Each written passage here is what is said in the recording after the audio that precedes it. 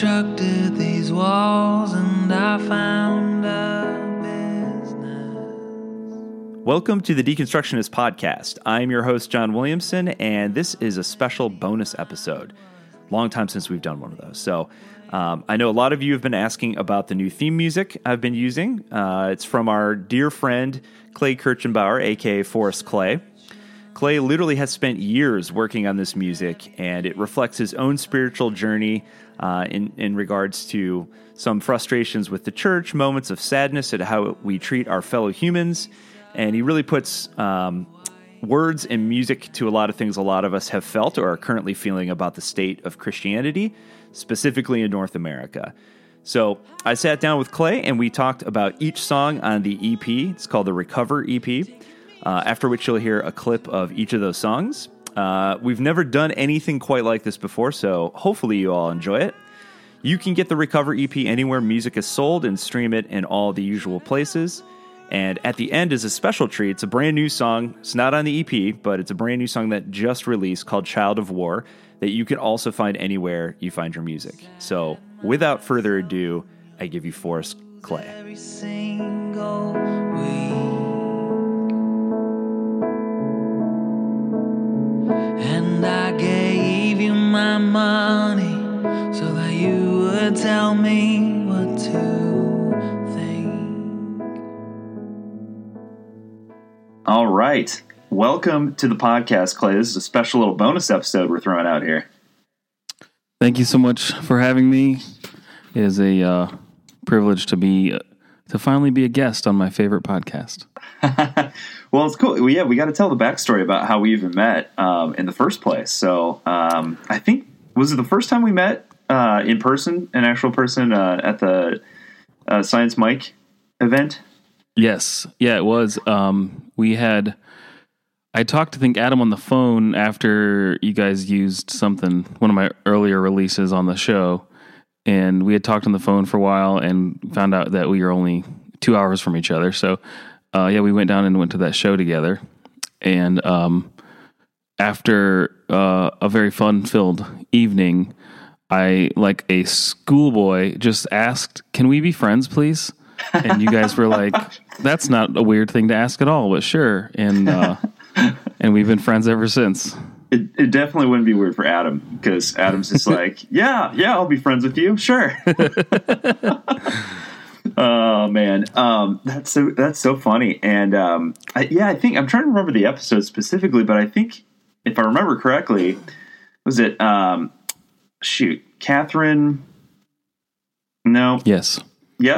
From Biologos. That was right. The first time that was the first one, I believe. Yeah, I remember that now. Okay, yeah. Mm-hmm. So this has been years ago. So this is going back probably 3 to 4 years ago now. Oh yeah, for sure. If not, maybe even longer. So I'm just trying to figure out exactly when we started the podcast, and I think it was the end or beginning of 2016. I can't remember. Time is relative now, Clay, in pandemic times, but absolutely about 6 years ago or so. So so let's talk about this EP, because this has been a long time coming. You've been working on it for about 55 years. Yeah, feels like it. No, but you have been working on it for a while. And I remember one of the first times I heard some of these songs is when you came and performed before our Denver event several years ago now, and made a man covered in tattoos sob uncontrollably. He was an awesome guy, by the way. I think he was a former youth pastor or something like that, and really, really nice guy. But, absolutely hit home, because this EP in general, and talk about kind of the inspiration for it, but really is centered around deconstruction. Yeah. Yeah, it is. And, like many people my age who grew up in church, 2015 and 2016, I really started asking some questions. For me in particular, I had actual theological questions. For me, it started with creation theology and kind of snowballed from there. But add on top of that, all the political happenings of 2014, 15, and 16, and watching the church kind of go the direction they did, made it so much more tangibly real for me that you know, the system that I was brought up in wasn't who they said they were. And so I just started writing songs about it. Yeah. So as a musician, I imagine that's probably how that's your way to kind of vent these things or process these things out is, through your art. Yeah, absolutely. And like personally for me, like I'm someone, I don't know where this falls in my Enneagram number, but I'm like terrified of like conflict. Like I do really bad with conflict. And so writing and releasing music that say hard things is kind of like the way I can have a chance to articulate what I'm actually thinking and feeling outside of like that moment of conflict where my brain just kind of shuts down and freezes up. You know what I mean? Like I can actually articulate a thought and have time to craft it. And so this is for sure my outlet. Yeah, that's brilliant, man. And a lot of these songs cover a lot of pretty heavy theological concepts or ideas that you're kind of wrestling with throughout the songs. And so we'll start going through these because you just released the EP. The EP is called the Recover EP. Mm-hmm. It's out everywhere good music is available. So what we'll do is obviously throughout the course of our conversation about these songs is after we finish discussing one, you'll get a chance to hear that song, and hopefully if you like it, go out and support Clay. So before we get into it, though, tell people a little bit about your musical background too. You've been in the industry for some time now, and so talk a little bit about that. Yeah, for sure. I came up, in church singing and playing music, and knew pretty well through high school that that's what I wanted to do for a living. And so, therefore was pretty terrible in school. And, once I got out of school, a few years after I graduated high school, I started a band called The Undeserving, which you featured their music as well. Thank you very much. And, very long story short, we signed a record deal with Warner Brothers. We were on Warner Brothers for maybe 4 or 5 years, and it was just an absolute disaster, honestly. But we got to do some amazing things. I always like to plug, I have a blog it's a pinned post on my Facebook page that tells kind of the whole story.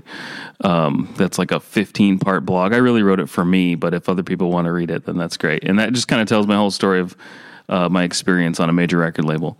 And so we called it quits in 2012, mostly because we were just flat out broke and couldn't afford to go on tour or make new music or anything. And I've just been kind of releasing solo projects as often as I can afford to since then. And, I write a lot of songs, record even fewer, and release the ones that I can afford to. So that's kind of how things go at this point. But so I've been doing it a long time and writing songs a long time. Yeah, and it's kind of remarkable. I mean, in my various conversations with other musicians and folks who have, been signed to various record labels and stuff like that, it's eye-opening to find out just how the industry works and just how difficult it is. It really has nothing to do with talent. It has everything to do with a lot of luck, a lot of being in the right place at the right time. And just little things like the fact that like opening bands for larger bands oftentimes have to pay to even be on that tour, much less make money. You're lucky if you break even by the end of it. It's just remarkable. Oh yeah. We lost money in all sorts of different kinds of ways. I can tell you a story very quickly. We did a festival. We didn't play a lot of Christian shows. We did not have a Christian deal. We had a mainstream deal, but we every now and then we would play like a festival or something like that. And we had a show in St. Louis. There's a big festival. I don't remember the name of it, but we had just put out our record that we made when we were on Warner Brothers, but we had to put it out independently.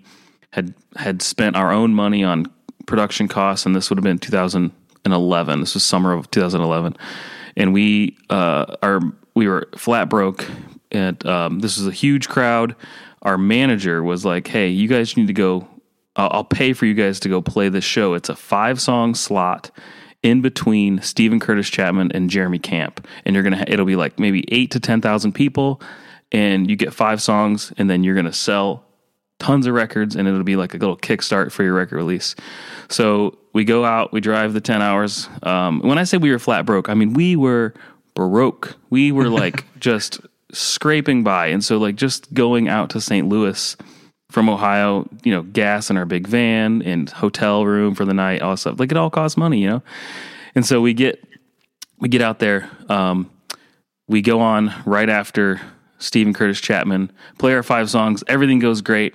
And all we have left to do is wait for Jeremy Camp to finish and for the masses to come to the merch tents. We got our merch table set up right between Jeremy Camp and Stephen Curtis Chapman. I mean, this is going to be like perfect.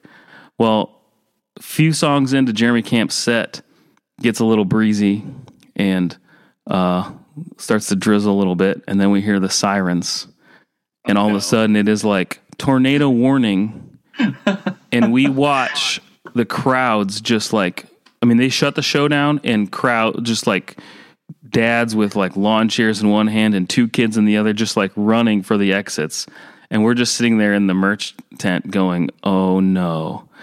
And so sure enough, I mean, they shut the event down, and everybody just left. And so we had to call. I remember we like basically just drew straws to who's going to call our manager. And cause he was the one that forked over the several $1,000s for us to play. And he's like, how many records did you sell? And I was just like, 4. And he was very kind and gracious. We told him what happened, but it was just like that was a microcosm of our career, basically. Just awful luck. Oh, yeah, man. Terrible. So, fast forward to a few years ago when you're starting to write this material. When you sit down to write a song, do you typically, because a lot of this is based on piano, so do you typically sit down at the piano to start crafting songs, guitar? Like, do the words come first, or does the music come first? For me, it's a lyrical idea that I match the musical production and melody with, generally. So I'll have an idea that hits me, and then for this project, it's mostly piano, but I'll either figure out piano, guitar, or whatever, and then kind of try to bring the song to life from that point on. Very cool. And one of the things I thought was really fascinating is to kind of see it, because you allowed Adam and I to kind of hear it in its rough stages. So I heard some of these demos like years ago, and to hear them in their final, realized version with all the orchestrations and things added to it, I thought was pretty cool to see kind of the evolution of the song. So what made you decide to kind of have the base of it be on piano and then to add in some of those, other effects after? This is an unsatisfying answer, but cost. It's expensive to make a full production album, and so I just thought this material. It's a sad record. It's not something that is. I'm not. There's no sugarcoating it. It's a song about. It's a record about. Like leaving your home, and it just felt like if there was something that if there was a project that I could kind of get away with a more raw production level, that this would be the one. And I think it worked out beautifully. So absolutely. Yeah. I was going to say, I would have assumed that was the game plan from the beginning. I think I've always been a big fan of kind of more stripped down songs, like, and by that I mean just like guitar, bass, drums, piano, yeah, the standard instruments. Like, I don't get me wrong, I love like the big overproduced stuff, with the all the electronic music and gadgetry added to it. Like, I do love kind of an overproduced big full sound as well, but I think the songs that stand the test of time are typically the ones that are more stripped down, that you can't really nail down like when it was made per se. Like, for sure. And the example that I always give is like, you listen to some like old Beatles stuff, like especially like in the later half of their career, and it really stands the test of time. Versus like George Harrison's album that he made in the mid '80s, it sounds very '80s, Yeah, for sure. So like, I think the stripped down stuff, I think as a result, like is more, I don't know. It's less, I think, I don't know what the way I'm trying to describe it, the word I'm looking for, but I think there's more less universal. to hide behind. Yeah, there's less to hide behind, and so when you strip a song down, you get to really see the quality and the craftsmanship of the melody and lyric, and those are your bones to any song. And so, that's something that I've always gone into any of my work in the forefront of my mind, is having that, like the melody and lyric is the number one thing, and making sure that those are authentic, honest, and done in a way that will, capture people's attention as best I can do. Yeah, I'm such a huge fan of good lyrics. It's when done right, it reads like poetry. And speaking of which, the lyrics on this EP are incredible, and I think a lot of people will identify with them. Which was the first song that really kind of came to fruition out of this EP? I believe it was "Recover," the title track. I was sitting kind of down in this in my basement here, which is where I do a lot of my writing, and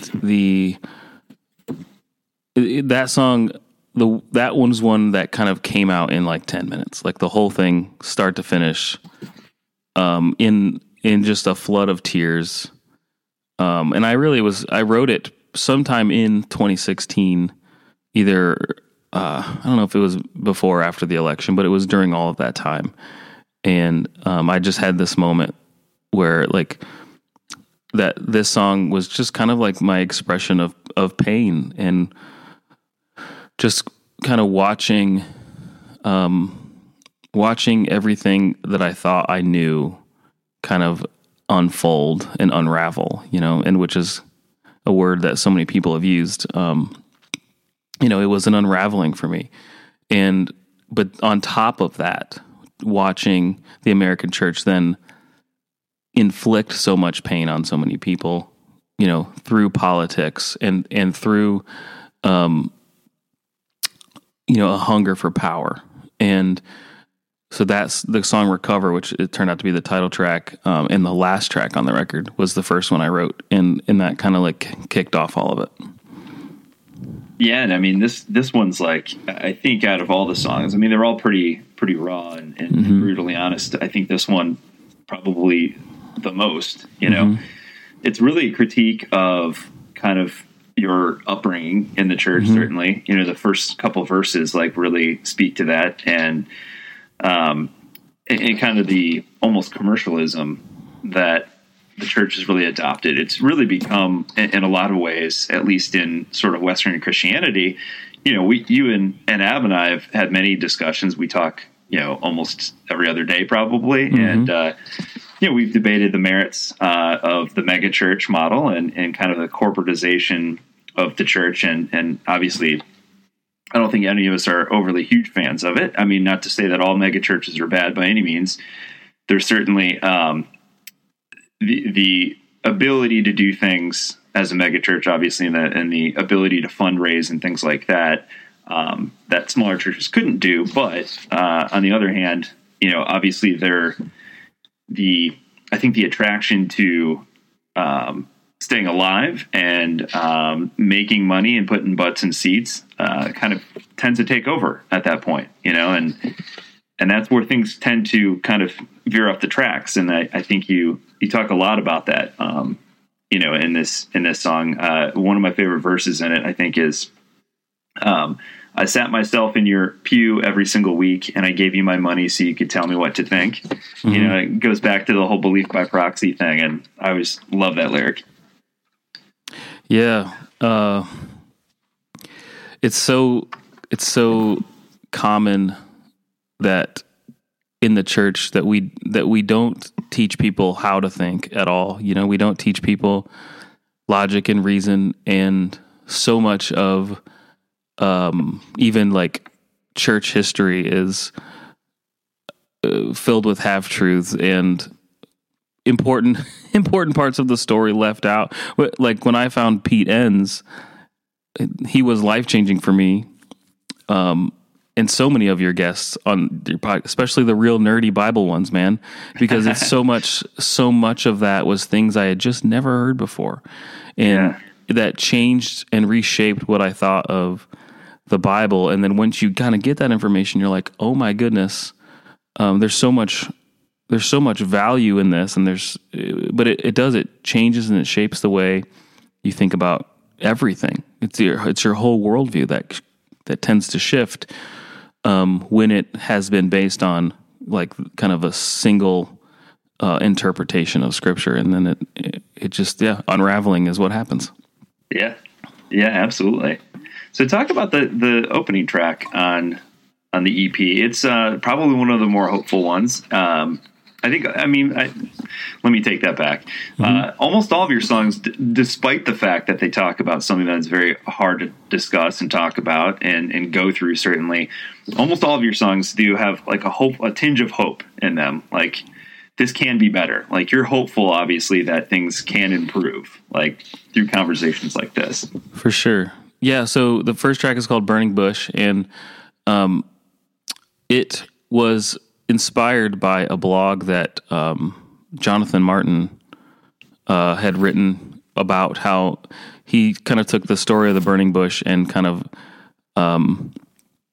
revisioned it in a sense that so many of us are leaving the tribe of our parents, and that we kind of have a calling that is similar to a calling that our parents may have felt, but it's like a calling in another direction. And so this originally was going to be towards the end of the EP, and then we kind of decided that it worked best as the opening track because it's only like a minute long, and it worked best at the beginning because, in a sense, that is what I went through, kind of whether or not I was realizing it or not. It was like I had this burning bush moment, the minute I started writing Recover, that these are things that I need to say, these are things that need to be said. And that so it just kind of worked as this opening track. There's a light on the hill from a bush that's burning, and it's where only I can see. It's not the same as the flame of my father's, but I think it's calling to me. I think it's calling to me. Yeah, it's a beautiful song. I think that one and the second song that we'll talk about here, This Water I Am Treading, were the only two tracks I think I hadn't heard in an earlier version. So it was cool. It was fun to listen to those for the first time. So talk about the second track, This Water I Am Treading. It's kind of this song about like kind of feeling hopeless and helpless, and but at the same time kind of grounding yourself in something you can hang on to, which is love. Right. Yeah. So this is a song that my brother and I wrote. My brother actually started the song, like 7 or 8 years ago. And oddly enough, I was going through some old YouTube videos yesterday of his original demo of it was in the background of this YouTube video, and I thought it was so funny. And what we did is we kind of revisited the song. We'd always wanted to put it out in some way, and just didn't have a place for it. And this EP just felt like the place for it. But it absolutely, it's about the moment that you come to the realization that like it's all crumbling and you just feel helpless and hopeless. And you just feel this is probably the saddest song on the record, right?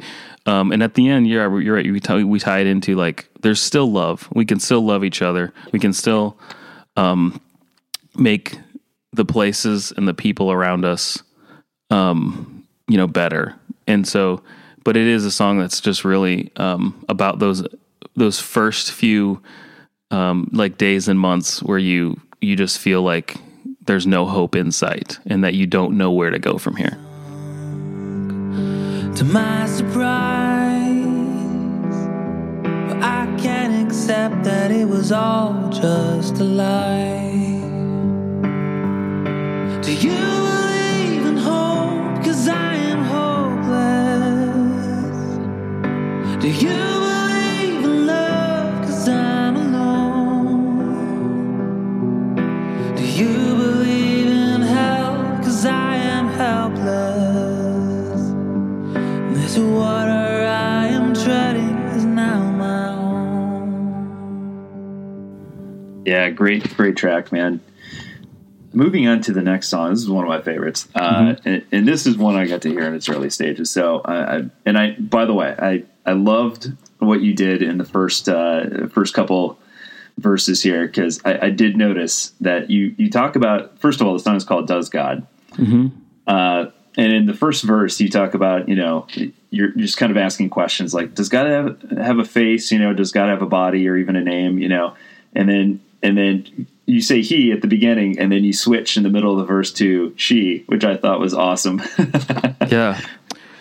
Yeah. Obviously that was intentional, right? It was intentional for sure. This is the last track that I wrote. This is the last track I wrote for the EP. This one took a while. But I think for me, it was kind of one of the rare ones where I feel like this is, I'll say this, it's my favorite song I've ever written. It is not one that took 20 minutes, which are generally I feel like the best songs I write. This one took 8 months to really craft. The first 75% came out immediately, and then that last 25% was just really kind of getting it nailed down. And there was so much I wanted to say about God's gender was one. And I wanted to keep the song about, yes, the question, it's called Does God? The question of does God, are all these things that we learned about God true? But also, if there's one thing I can hang on to, or there's one, let's call it doctrine that I still love, is that we are still made in the image of God. Now, you can, quote unquote, deconstruct that doctrine and that idea and learn the history of it and all that kind of thing. But there's something about it that is beautiful on its own, is that each person and each living thing, has this divine spark to it. And so what I wanted to do was take that idea and at the same time that I kind of reaffirm that idea, I also wanted to flip it on its head and say, even at the end, I used the word they, them for God as well. And I wanted to include that. And I wanted to give every person that I could think of and have time to include, that people that haven't been included, that yes, you too are made in the image of God. And so, this is for sure one that I think I'm most proud of. Even here, does she care that I doubt? Does she care that I fear? Something tells me God will survive. So take a breath, breathe it in, the mystery that is this, a universe we don't know. I think the truth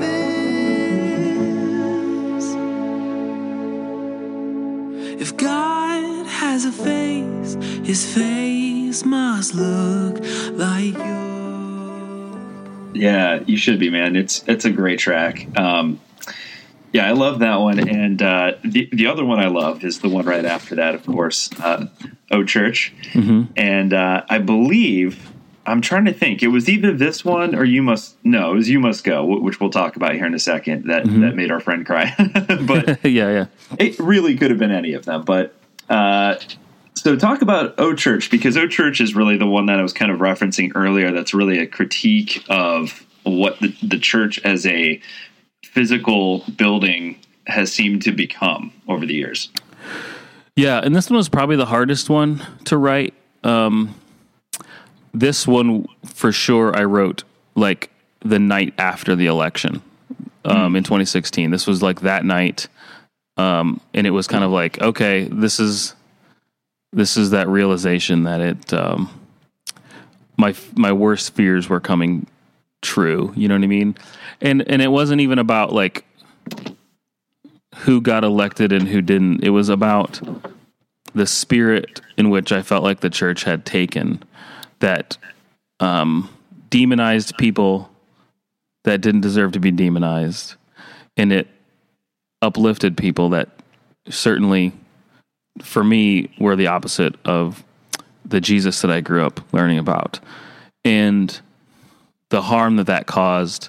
And so, O Church, when I actually first wrote it, all of the I guess the pronouns I used were like you. For I kind of separated myself from the church.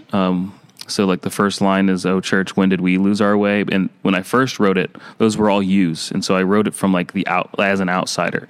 And then after sitting with it for about a year, I decided that I needed to examine how I played a part in all of those, and all the things that the church did. And it felt way less vindictive if I included myself and I changed those words to we.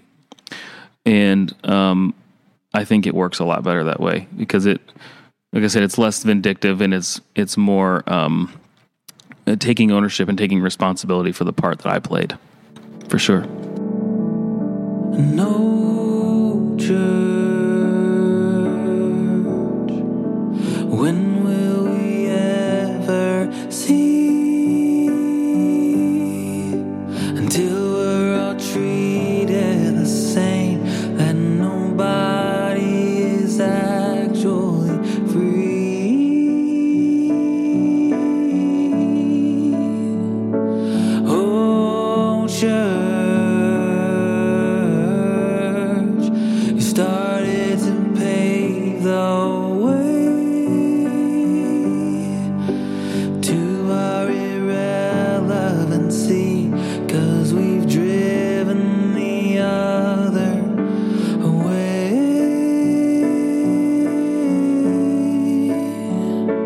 'Cause we sold our soul for a little bit of power and control, and we left home. Yeah, absolutely. So was it intentional to place "You Must Go" towards the end? Like tell me a little bit about like what the thought process was behind the order in which you kind of placed the songs. Yeah. So initially, up until like a month before release, I had the order completely opposite. I actually really? I had "Does God" was the last track. I almost had them in the order that I wrote them. And once kind of I sat back and examined it, my friend Tom, who produced it, he was like, "You really need to think about changing the order of this EP." One, there was some like logistical reasons for it. Tempos of songs, and you wanted to kind of keep, you didn't want to put like the two slow piano ballads next to each other, et cetera, that kind of thing. And so we did, there was some of that, but then once we started analyzing, like I said earlier, how Burning Bush really seemed to like want to be that opening track.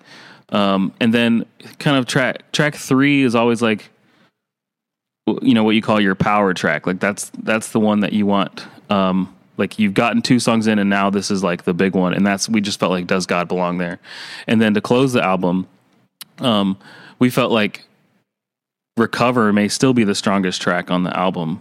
And so You Must Go and Recover felt like they just needed to be together. They just needed to be like, they just flowed one right into the next one. And so You Must Go at track 5 just felt like the prequel to Recover. You know what I mean? It was like, so You Must Go was a song I actually wrote after Recover.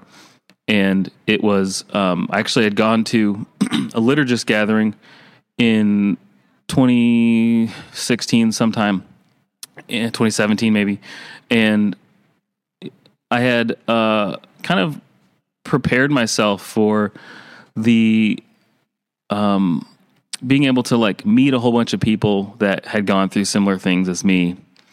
And once I got there, it kind of turned into this like room full of people that had experienced pain and from the church and pain far worse than I had experienced. And so it became obvious to me very quickly, like that I just need to shut up and listen right now. And so these stories in You Must Go. So You Must Go is a story. It's about 3 different characters who experience pain in the church in different ways. And 2 of them were 2 of the stories kind of came from that weekend, and one of the stories is kind of my own. And so it just felt like that song belonged kind of with Recover, and those 2 needed to be together.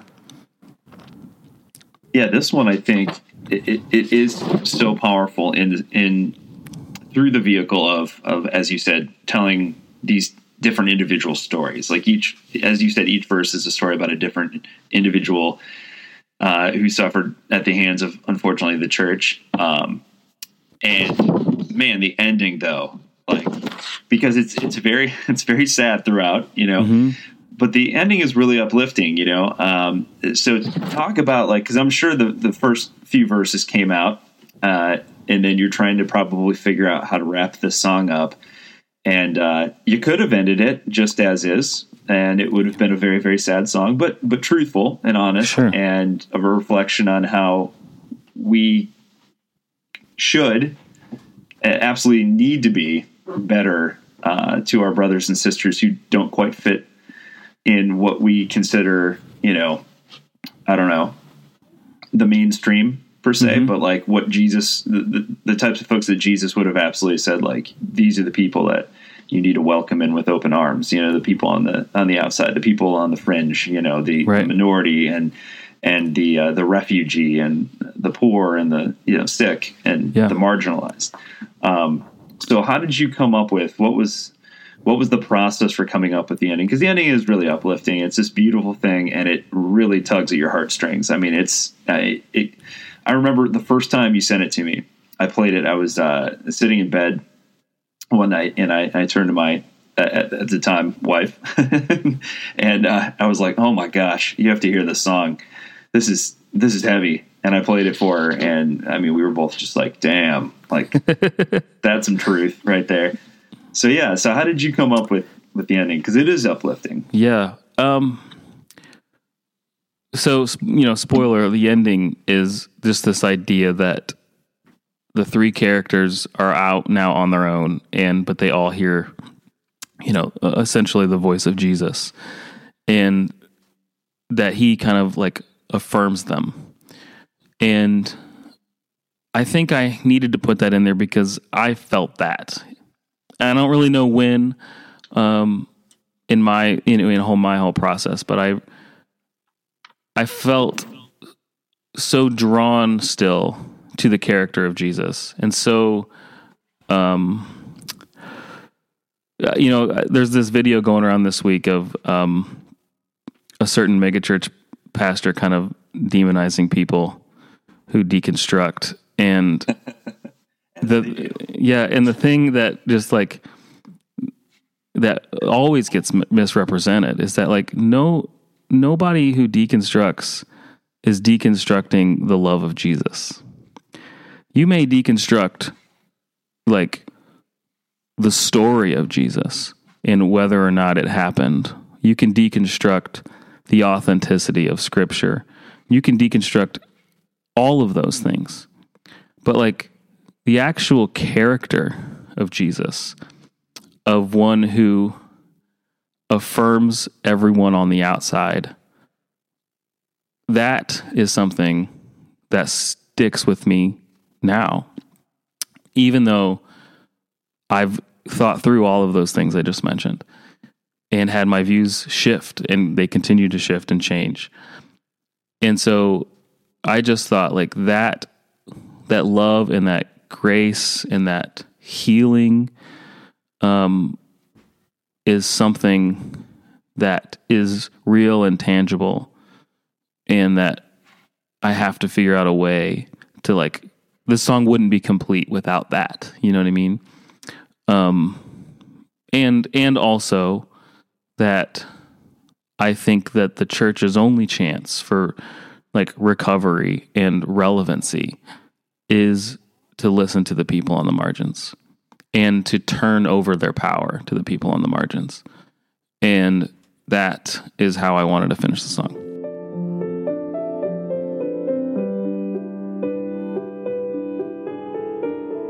John was young and driven with a heart of gold.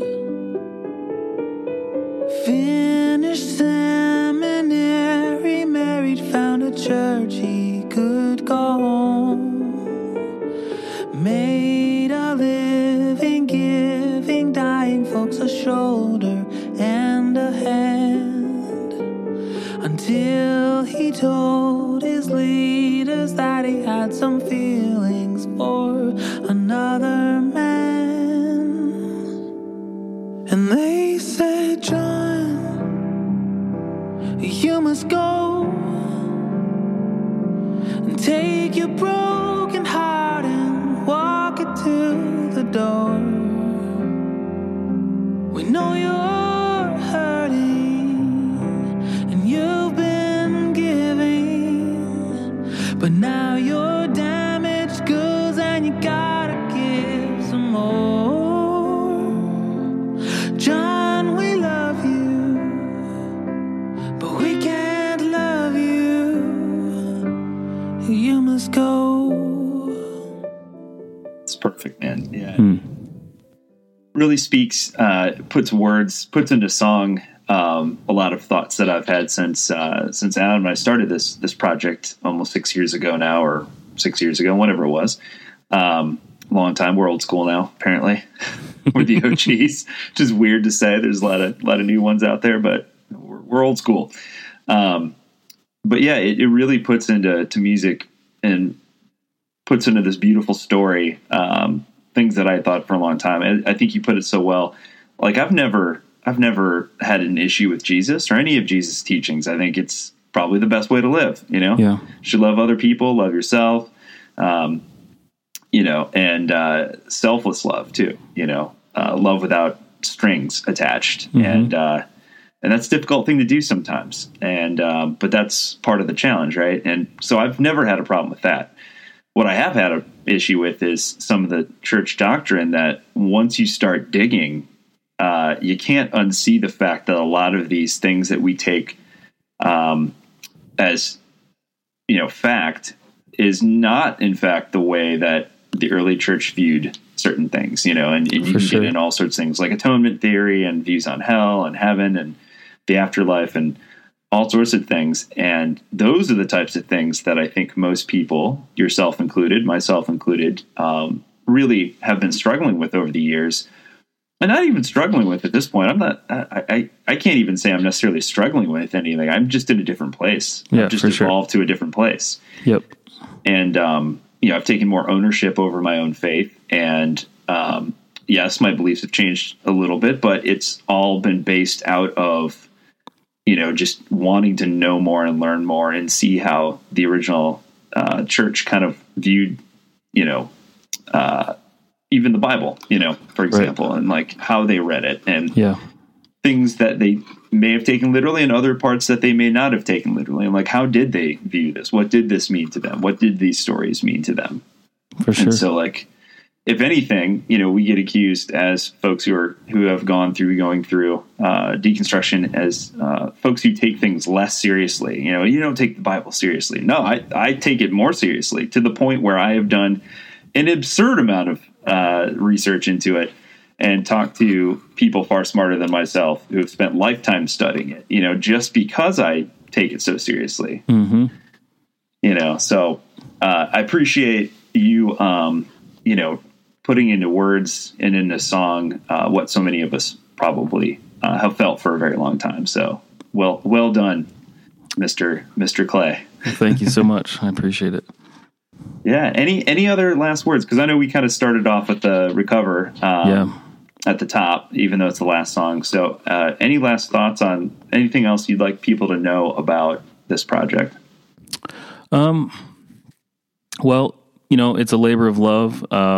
My producer and good friend, Tom Doherty, and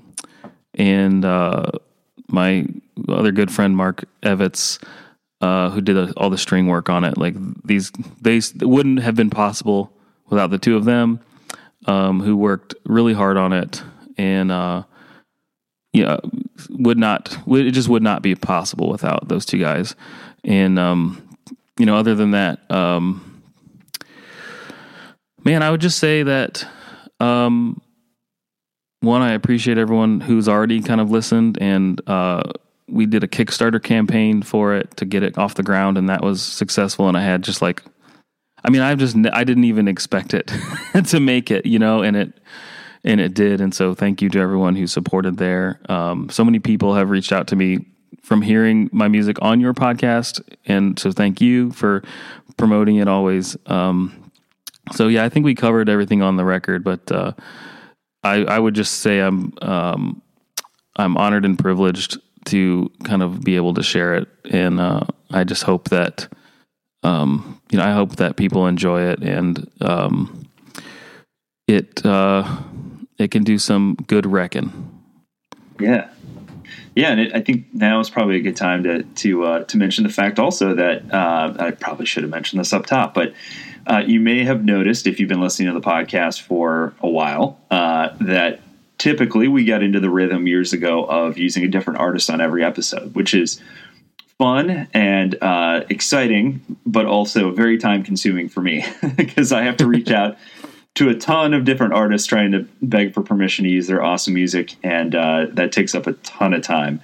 And also, there just wasn't really anything that existed out there from a thematic standpoint that really fit as sort of more so permanent theme music until now. And so you may have noticed that on the last several episodes, we have had theme music for really the first time. And so Clay has graciously allowed us to use some of his songs off this EP to use as our now go forward kind of theme music. So thank you for that as well. Yeah, my pleasure. I'm honored, so I appreciate it. Absolutely. Well, thanks for coming on, Clay. This is a lot of fun. And folks, go out, grab Clay's music. Where can they find? What's the best place to get it that puts the most amount of money in the artist's pocket? Let's go there. Sure. Bandcamp, if you want to just buy buy the files. You can also order a hard copy if you would like a hard copy. I did get a very small number of those. I'll send you one, John. Sweet. I did get a very small run of those made, so I do have a handful of hard copies left. And so Bandcamp, you can find me there under Forrest Clay. Yes, my last name is Kirchenbauer, but it's too hard to spell. And that was your idea, John, to make me change my artist name because I was at your house and you said, Clay, you got to change your artist name because I can't ever find your music because I can't spell Kirchenbauer. And I said, you know what? You're right. I need to change my artist name. So my artist name is, it's now Forrest Clay, which is just my first name. So, Forrest Clay on indie streaming service. You'll find all my stuff on Bandcamp. I just launched a TikTok. If you're on TikTok, I'm going to be playing a lot of these songs live on TikTok. You can find me there as well. So, yeah, all the socials, and then I'm at Clay_K on Twitter. Perfect. Yep. Well, thanks again, man. We'll have, like I said, you will have heard all the songs that we discussed throughout the episode. So go out and support Clay if you can, and we'll be back in the very near future with new content. Thanks a lot, Clay. Awesome. Thanks for having me.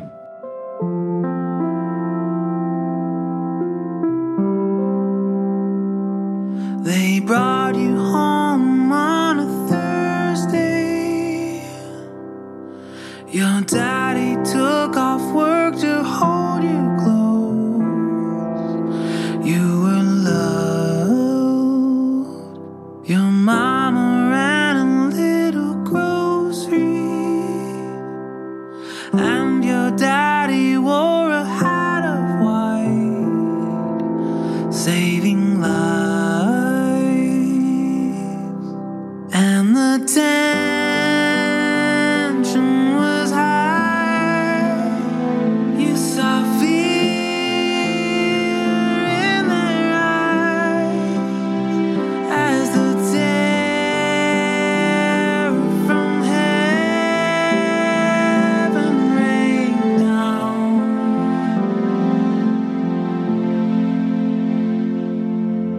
Child, the only hope for you tonight is a peace that you'll find on the other side. Resilient you are, we can hear your cries, but the world we'd rather watch you slowly die. Child, you are so much more, oh child of war.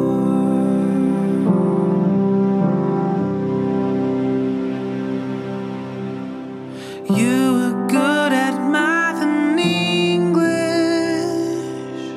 quickly learning how to say goodbye to a life. You were playing in the schoolyard when you heard the thunder from above, so close by. And you fell to your knees. There was blood in the streets as a terror from heaven rained down.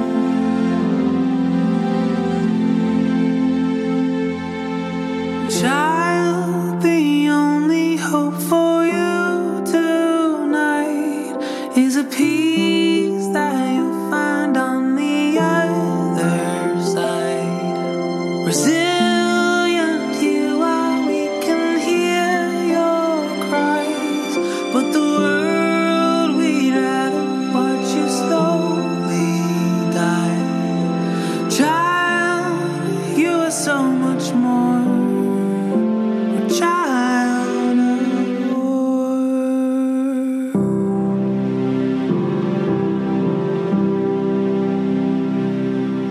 And you don't understand. Does God have a plan? 'Cause this suffering is all that you've seen. There is hope in your face. Maybe help's on the way, but your body's too broken to breathe.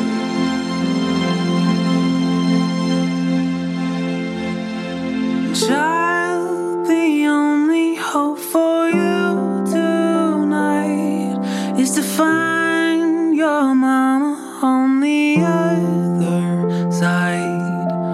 No more bombs to drown her lullabies. Finally safe and covered up in light. Child, you are so much more, a child